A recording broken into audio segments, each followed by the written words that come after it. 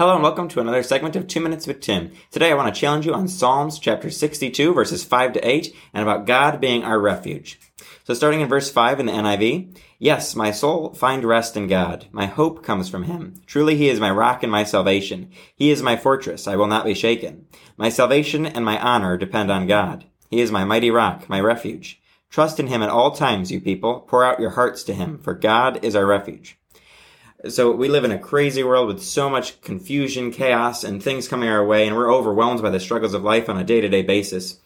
But what we see here in Psalms chapter 62 is really just a sneak peek at what all of Scripture shows us, that God is our refuge, he's our strength, and salvation is only found in God, in Jesus Christ, God's Son. So when we are overwhelmed by life struggles, we should take comfort in these verses and get back into our Scripture and see what God has promised us. He's promised he's never going to leave us nor forsake us. He's promised that he is going to be our refuge in times of trouble. So instead of getting overwhelmed this week when trials come your way, when difficulties arise on all sides, you can take comfort knowing that God is your salvation, God is your refuge, and he's the one to get you through it. If you turn to man, turn to yourself to try to get you through life struggles, you're going to fail every time, and people are going to fail you. But God is never going to fail you. If you have a struggle this week, you can bring it to him, and he is going to help you through it.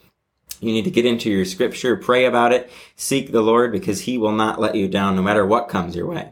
So I would encourage you this week, as you're going through your week, to encourage others who are struggling, but then also yourself, focus on God. When you are facing different difficulties this week, focus on God, and then the trials, the tribulations, the struggles, they're going to fall into place, and God is going to help you through any difficulty that you face as you trust in him. But it's so important for us to trust in God and to know his word.